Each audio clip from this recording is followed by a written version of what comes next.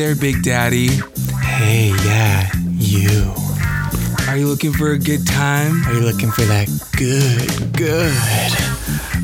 loving, hot, smoking, sweaty, delicious, borderline moist? I can't do it. I'm sorry. We're back! Hi, everyone. I'm hot and bothered. Same as well. It has gotten hot in her. So, we're back. It's true. The rumors are true.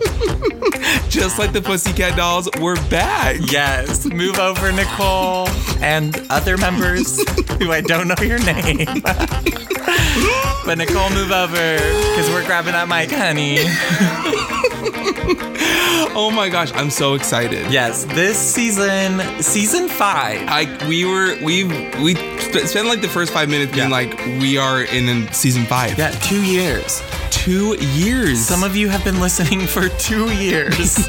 Wow, that's like the longest relationship I've ever had. Literally record setting for Chris. Yeah, like wow. But this season, we're so excited. We've got some pretty good stuff lined up. I am so excited, but I could not be more excited about oh my gosh, the things that we have planned this season.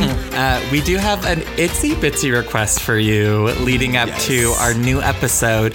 Make sure you go in and leave a review in Apple iTunes because we've got some fun surprises for those reviews.